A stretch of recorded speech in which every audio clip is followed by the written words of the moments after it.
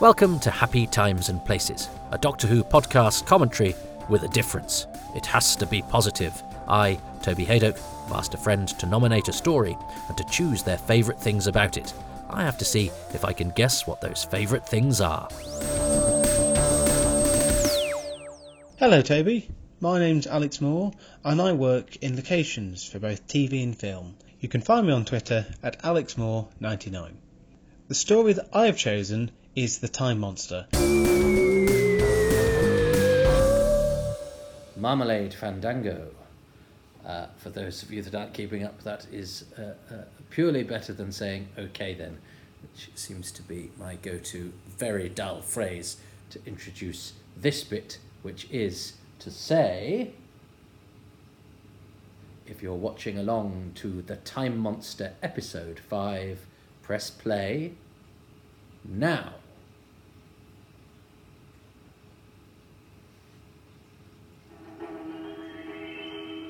Well, welcome. This is going to be an interesting one because I remember when I did Running Through Corridors, which is a book I did with Rob Shearman, where we had to watch Doctor Who in order, and as we did so, try to just be positive. Rob wrote one line about episode 5 of The Time Monster. It was the only episode that defeated him, which left the field open for me a little bit, and I think I did slightly better than him, but I think it goes to show it's not perhaps. It'd be interesting. I'm going to try and give it a chance. That's why we are here. That's why this exercise is, I hope, slightly more interesting than perusing an internet forum. Well, I don't know. Who knows? But I hope so. And thanks for joining me. It's after midnight, so I'm not eating. So there's no crisps available. I have, though, because the whole point of this is to watch it, chat along, throw it out there. But of course, I then fixate on all of the things I talk about. It's this day and age, isn't it? Where you go, what if that could be misconstrued? Or what if I come across as an idiot like that? Hello, Toby. You come across as an idiot in all the things you say. Thank you, conscience. Thank you, internet. But I decided that because I hadn't thought about the cast of The Time Monster, many of whom we've not been able to find, I was thinking, when the DVD came out relatively recently, about 11 years, I thought I'd have a little sniff. And there's a cabal of Doctor Who fans who there's 3 or 4 of us who've all sort of found actors here, there, and everywhere. So I sometimes will send a text to Ben Jolly and Lee Allen or Stephen Griffiths and go, have you, by the way, ever made contact with so-and-so? And they'll do the same to me. And so I texted Stephen about Wanda Moore, and he dropped he said, oh no, well, maybe this, maybe that. So I found her. Anyway, I found her. Stephen had sort of, as I say, had pointed me in the right direction. So I did a bit of digging because, it was bedtime and I should have gone to bed and I've got work to do. So I did that instead. And anyway, I've written to her. So that'll be interesting to see what happens. Quite often when you write to people, you hear nothing back. So don't get your hopes up. But anyway, she's not even in this episode. And Simon Legree, Stephen was telling me, he's never found, and he's very good, Stephen. And Simon Legree was only in Spotlight for 1 year. We know nothing else about him. Simon Legree is, of course, one of the main characters in Uncle Tom's Cabin. So, that's a pretty odd pseudonym to choose, isn't it? If it was a pseudonym. And if it's his real name, it means he's quite hard to find because Uncle Tom's Cabin keeps coming up. Anyway, I've still not said anything about episode 5 of The Time Monster. This set is nice and spacious. And it's nice to be somewhere else. So, we're stuck in the laboratory set. Now, the man banging his staff is Derek Murcott as Lord Creto, and he's also always a character that whenever I watch this, I go, I'd forgotten about Lord Creto. I don't actually know what he does. I know he's a bit mean to Susan Penhaligon at one point, but he's one of those characters that I sort of just draw a blank with. I don't know much about Derek Murcott either, other than the fact that he went to America and he's now died. Susan Penhaligon as the handmaiden Larkis in the background, one of our finest actresses from Bouquet of Barbed Wire. Late replacement for Anne Michelle, sister of Vicky Michelle from Hello Hello, because Anne Michelle kept being late for rehearsals and was fired. Susan Penhaligon was an old mate of Katie Manning's, and Katie Manning said, "Why don't you cast my mate?" Which is a perfectly reasonable thing to do. So we were meeting lots of new actors here. Aidan Murphy's back. He's very falsetto. He has a fluting delivery. He would be very good to play flute in Midsummer Night's Dream.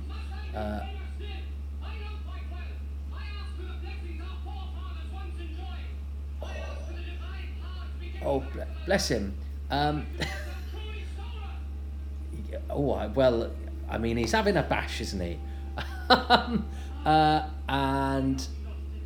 the guy next to him with the beard, Michael Walker, you may recognise as he was in The Claws of Axos without a beard as one of the two radar operators in the first two episodes, and it was sort of acting career on and off for a couple of decades, but beginning longer than that, because he started as a boy actor and was in this guy here with the beard, Michael Walker. He was in the very first production of Waiting for Godot as the boy, because he was a juvenile actor, but that's theatrical history, being in the first ever production of Waiting for Godot. So he started off as a boy actor, doesn't act anymore. I've never had contact with him, Stephen has though. I do like George Cormack as Dalios. I like this set. I mean, it is a sort of mannered costume drama, isn't it? Now, I quite like a mannered costume drama, but I think I think berobed costume dramas are perhaps berobed and bare-chested are not perhaps my costume drama of choice. Oh, I like I, Claudius. This is no I, Claudius. I think because it requires a certain sort of type of Shakespearean acting, and Shakespeare, which I love, when done well. Oh, there's a lovely cat. And Ingrid Pitt. Shakespeare, when done well, is the best thing ever. Shakespeare, when done badly, is the worst thing ever. Although I am quite entertained by bad Shakespearean acting, and then isn't that Doctor Who? Because I've got to remember I'm being positive, and not because I'm taking a mickey. I've got to be positive because Doctor Who is great. It's the best programme ever made, even when it's not good. I haven't decided if this isn't good. That's brilliant. You see, a computer bank with the Master in it landing in Atlantis, and I love King Dalios's response, because we're quite used to sort of people from the past being a bit in awe of the future and a bit kind of, we patronise the past a bit, I think, sometimes. God, we certainly do in this day and age, at our and to our great discredit. Yes, I think our cultural commentary today is treats the past with a disdain it sometimes doesn't deserve. I really like King Dalios's sort of blasé response to the Master appearing. It's kind of like, yeah, okay. Which is better than the sort of, falling to the knees and going, oh, a mighty cupboard has landed in our midst. It must be the gods, or whatever. And he's quite sexy, the Master, isn't he? I mean, I'm not... I love a bit of Ingrid Pitt. Oh, she's taken a fancy to the Master. Sorry, Hippias, don't look doe-eyed. I've learnt that to my cost-mate. Don't look all sad. They don't like it. 20 years I spent looking sadly at women who weren't interested. or if they were interested, then I looked sad to keep their attention, and they went off me. Don't look sad. Don't look sad at the ladies. They don't like it. But I think the Master is quite sexy, isn't he? Oh, bless him. He's not good, is he? I mean, it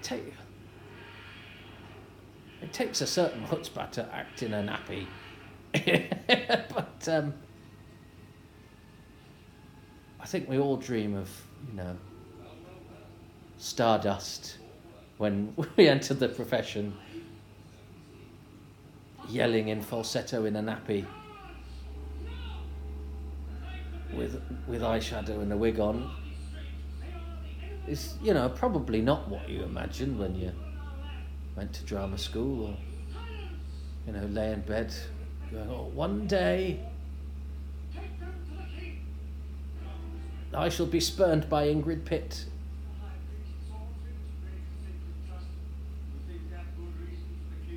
So yeah, I hope you're enjoying this. I haven't released any of these yet, so this is very early days. Nobody might watch them. But it's been interesting, the stories that people have chosen as well. I quite like that. Not everyone's gone for the favourites or the obvious ones. Oh, that's why I got confused about Dr. Percival, because it's been so long since he tries to hypnotise Dr. Percival, and it's easy, but it's the same story where he tries to hypnotise King Dalios and fails. So at least my brain wasn't, because I was wondering why I'd thought he struggled with Dr. Percival. I'd got the same story, a different old man. But of course, 10 years ago, I wouldn't have made that mistake. Age brings King Dalios wisdom. Just brings me increasing entropy and disappointment. I love Delgado's sort of respectful amusement at King Dalios being a match for him. I think that's great. But I'm just checking my sound. I might move the microphone a little closer. Hello, Mr. Microphone. Yeah, we'll survive. And when we did the commentary for this, I still haven't told you my full commentary story.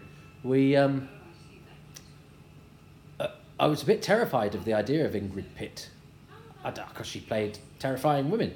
And I remember seeing her, that's right, I remember seeing her. She was on an interview programme with a magician called David Burglass, who is still about, I think, who was on telly quite a bit in the 80s. And she was interviewed, and she talked about the fact that she'd been in Doctor Who, but then she also went, and I have also written Doctor Who and the Macros. And I was going, what? And there was no video in those days. But she didn't write the Macra Terror unless Ian Stuart Black was a pseudonym. And there's no way of checking all of this stuff. It's only many years later that it was she wrote a story that had been commissioned for the season that never got made, or it got abandoned and it never happened. But whenever she recorded that interview with David Burglass, it was either still a going concern or she just didn't want to say it wasn't happening, or they didn't know, or whatever. But yeah, she was certainly talking about she'd written a story. And there was no sense that it hadn't yet been made. But there was also, as I say, it also did sound like it could have already been on, but I thought I knew all the Doctor Who stories. But again, in those days, you only really had your memory to go on. So that's why in those days I remembered things much better than I do now. It's terrible, isn't it? Because we could just look stuff up now. I really like what George Cormack's doing, and I like the way that he's written. He has a sort of amused, detached wisdom about him, which I really like. As I say, very different from the, credulous ancients that we're sometimes used to in these. The sort of Donald Eccles, what poor old Donald Eccles is saddled with. So, yeah, Ingrid Pitt had talked about Doctor. So anyway, I was a bit terrified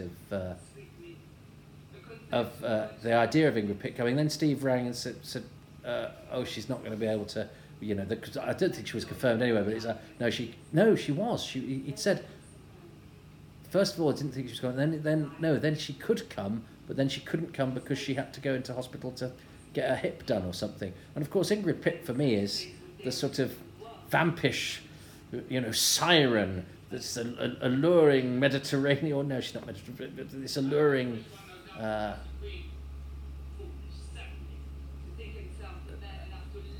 Countess Dracula, you know. Getting her it done, mate.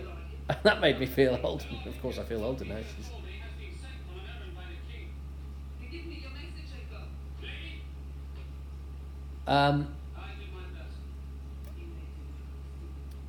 And yeah, so we didn't get Ingrid Pitt.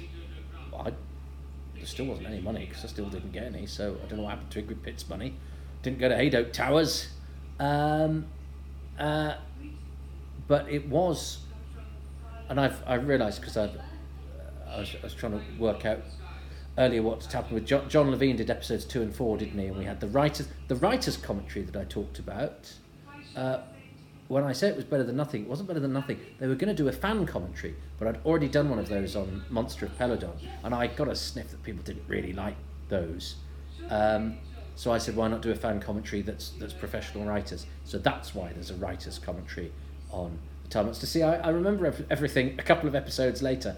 I also remembered that the farm worker, George Lee, Corporal Forbes from Spearhead from Space, was originally cast as Kenneth Watson, who's Bill Duggan in The Wheel in Space, Billy Bug, and he's also Craddock in the movie of Daleks Invasion Earth 2150 AD. So I don't know why he didn't end up playing the farm worker. You can cut the sexual tension in these scenes with a knife.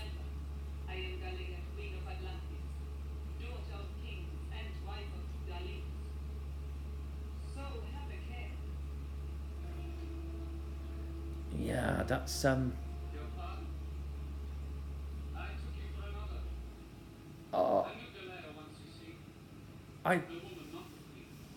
I do feel sorry for Hippias. His mouth is very, very downcast, isn't he? He does a lot of that when he's acting. Is that potentially the worst acted scene in the whole of Doctor Who? They're neither great, are they? Anyway, never mind. I'm supposed to be accentuating the positive. Susan Penhaligon's fine actress, very good. I feel bad now for saying this. The whole point of this is to accentuate the positive. Sorry everybody.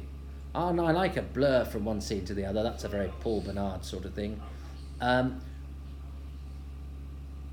the commentary for this is very sad because Barry Letts arrived and was sent the wrong way. So by the time he got to us, he'd already had a long walk round the arse end of Television Centre, and we were very surprised that he wasn't the Barry Letts we knew and loved. He was very poorly and very frail, and also then quite annoyed, and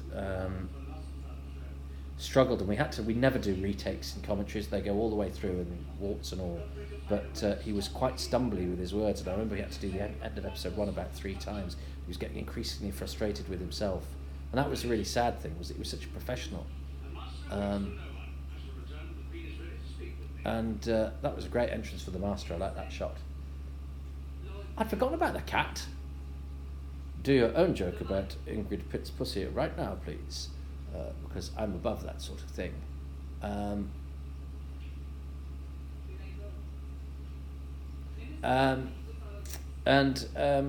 Yeah, Baronet's was very, very frail, and actually he said at the end, it was a terrible thing he said at the end, oh, these are normally good, and I didn't enjoy that one at all, and I thought very gallantly said, oh yeah, no, I'm sorry, that was my fault. I wasn't really on top of this one. I'm sorry about that. And and that's the problem when you're being gallant, isn't it? You sort of expect the other person to go, no, absolutely not. It's fine. and of course, he sort of accepted that. So job done. I hope I made him feel better. But it meant that. But as I say, sometimes, usually when you say those things, you expect the other person to let you off the hook. He didn't let me off the hook. But he was very frail, and he was really struggling. And his son Crispin was with him, and took him away at the end. And I think we all, the three of us there, Steve, Peter, and I, just went. I think that's probably the last time we'll see him. And it was. I think he died a month later. which was very sad because he was a really nice bloke, and he was great at analysing his work and contributing to chronicling the legacy of Doctor Who. So it's a bit of a sad one for me, this, in that sense, in that I do associate that commentary with it was hard. It was a tricky one, and it was quite an edgy experience, simply because as it went on and the more frustrated Barry got, it was sad to see. But Delgado is so good, isn't he? And you can go as close as you like. There's something great about a leather glove on a hand as well, isn't there? You can go as close up as you like on Roger Delgado. He has got such a fantastic face. Why is Galea such a cow? Just because she likes the Master's beard.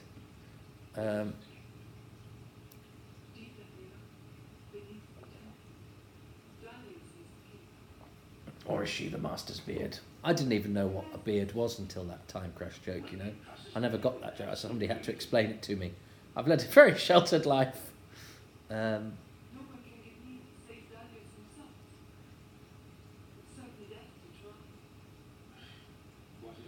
It's like a different story, isn't it? And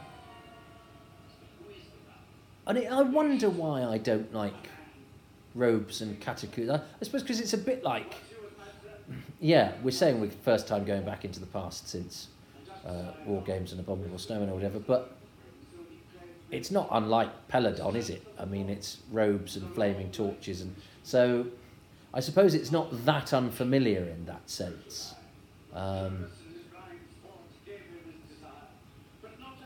So it's not really like a historical. I don't really think of this as an historical or even an historical portion, because I don't think of Atlantis as being in the Earth's past, because even though it's obviously derivative of certain Earth civilizations, it's not.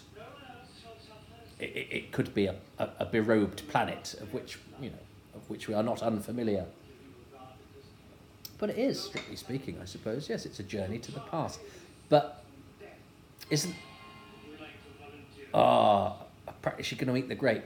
It reminds me of the old acting story. She's having trouble with the grapes. Those of you that can't see, Ingrid Pitt is manipulating. I wonder if they're edible grapes. There's an old actor story about two actors talking to each other, and one says to the other, "Are you working?" "Oh, yeah."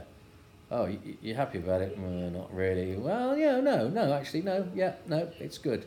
"Oh, why? Is it a good play?" No, it's a terrible play." "Oh, okay. Reputable theatre company?" "No, awful." Is it a good part?" "No, it's a really bad part." "Oh, the money's good?" "No." Nice location?" "No." Good cast?" "Not really." Then why are you happy that you've got the job?" "There's a practical sandwich in Act 2. I like that story. So, do you think Ingrid Pitt did it for the grapes? "I'll do it if you let me have some practical grapes." She didn't eat the grapes. Now, right, this is the Lord Creto. Damn, I talked through the Lord Creto being cross at a door. Is it that Creto doesn't like Hippias? I don't know who Lord Creto is and what he does. And if I shut up, I might discover it. But as I say, I've got a real blank spot for him, and I know what, I remember the private in episode 1 of The Web of Fear goes, "Oh, but Sarge, I'm on this other job." I remember parts that make no contribution to the episode whatsoever. I still don't know what he's all about, but we'll do that when we do Web of Fear. And isn't it nice that we can do Web of Fear? Well, I'd have done the recon. I've got a recon of it somewhere.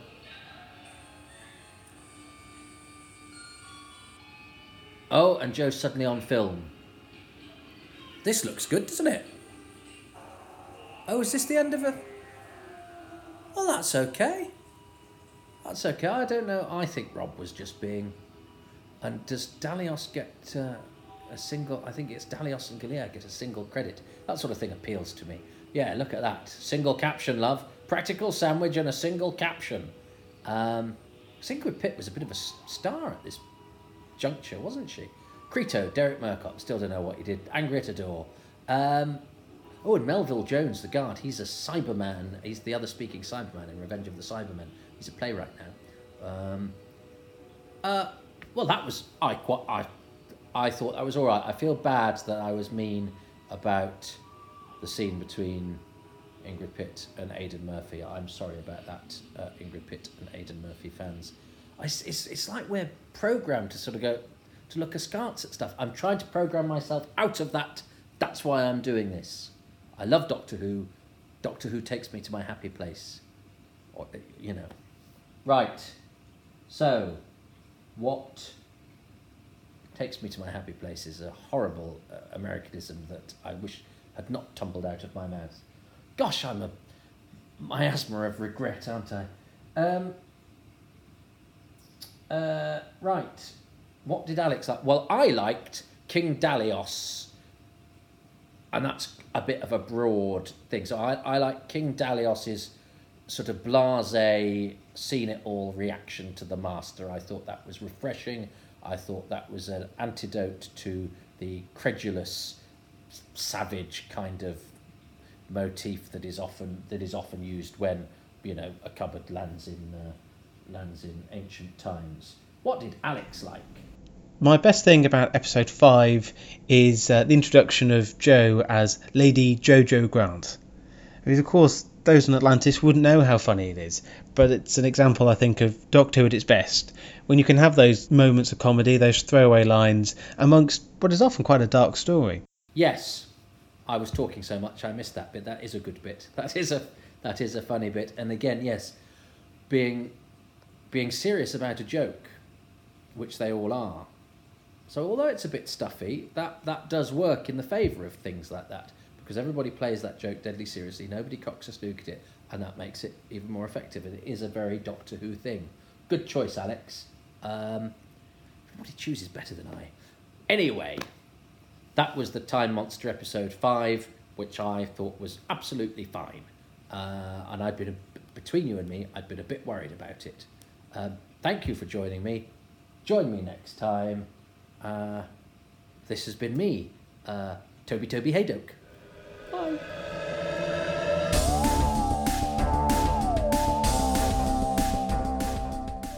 Thank you so much for listening to Happy Times and Places with me, Toby Haydock, and my guest, Alex Moore, who is on Twitter at AlexMoore99. Featured patrons this episode are Keith Say, Len Stewart, Nick Temple, Apollo C. Vermouth, Gary Wales, Adam Westwood, Rich Wiggins, Michael Williams, Stephen White, Mark Aldridge, Sebastian April, Tilt Areza, Simon Ash, Martin Bellum, James Blackett, Robin Bland, Kyle Bors, Hugh Buchtman, Anthony Carroll, and Anthony Carroll. Yes, there are two. The music has been specially composed by Dave Gates, and the podcast artwork is by Dylan Patterson.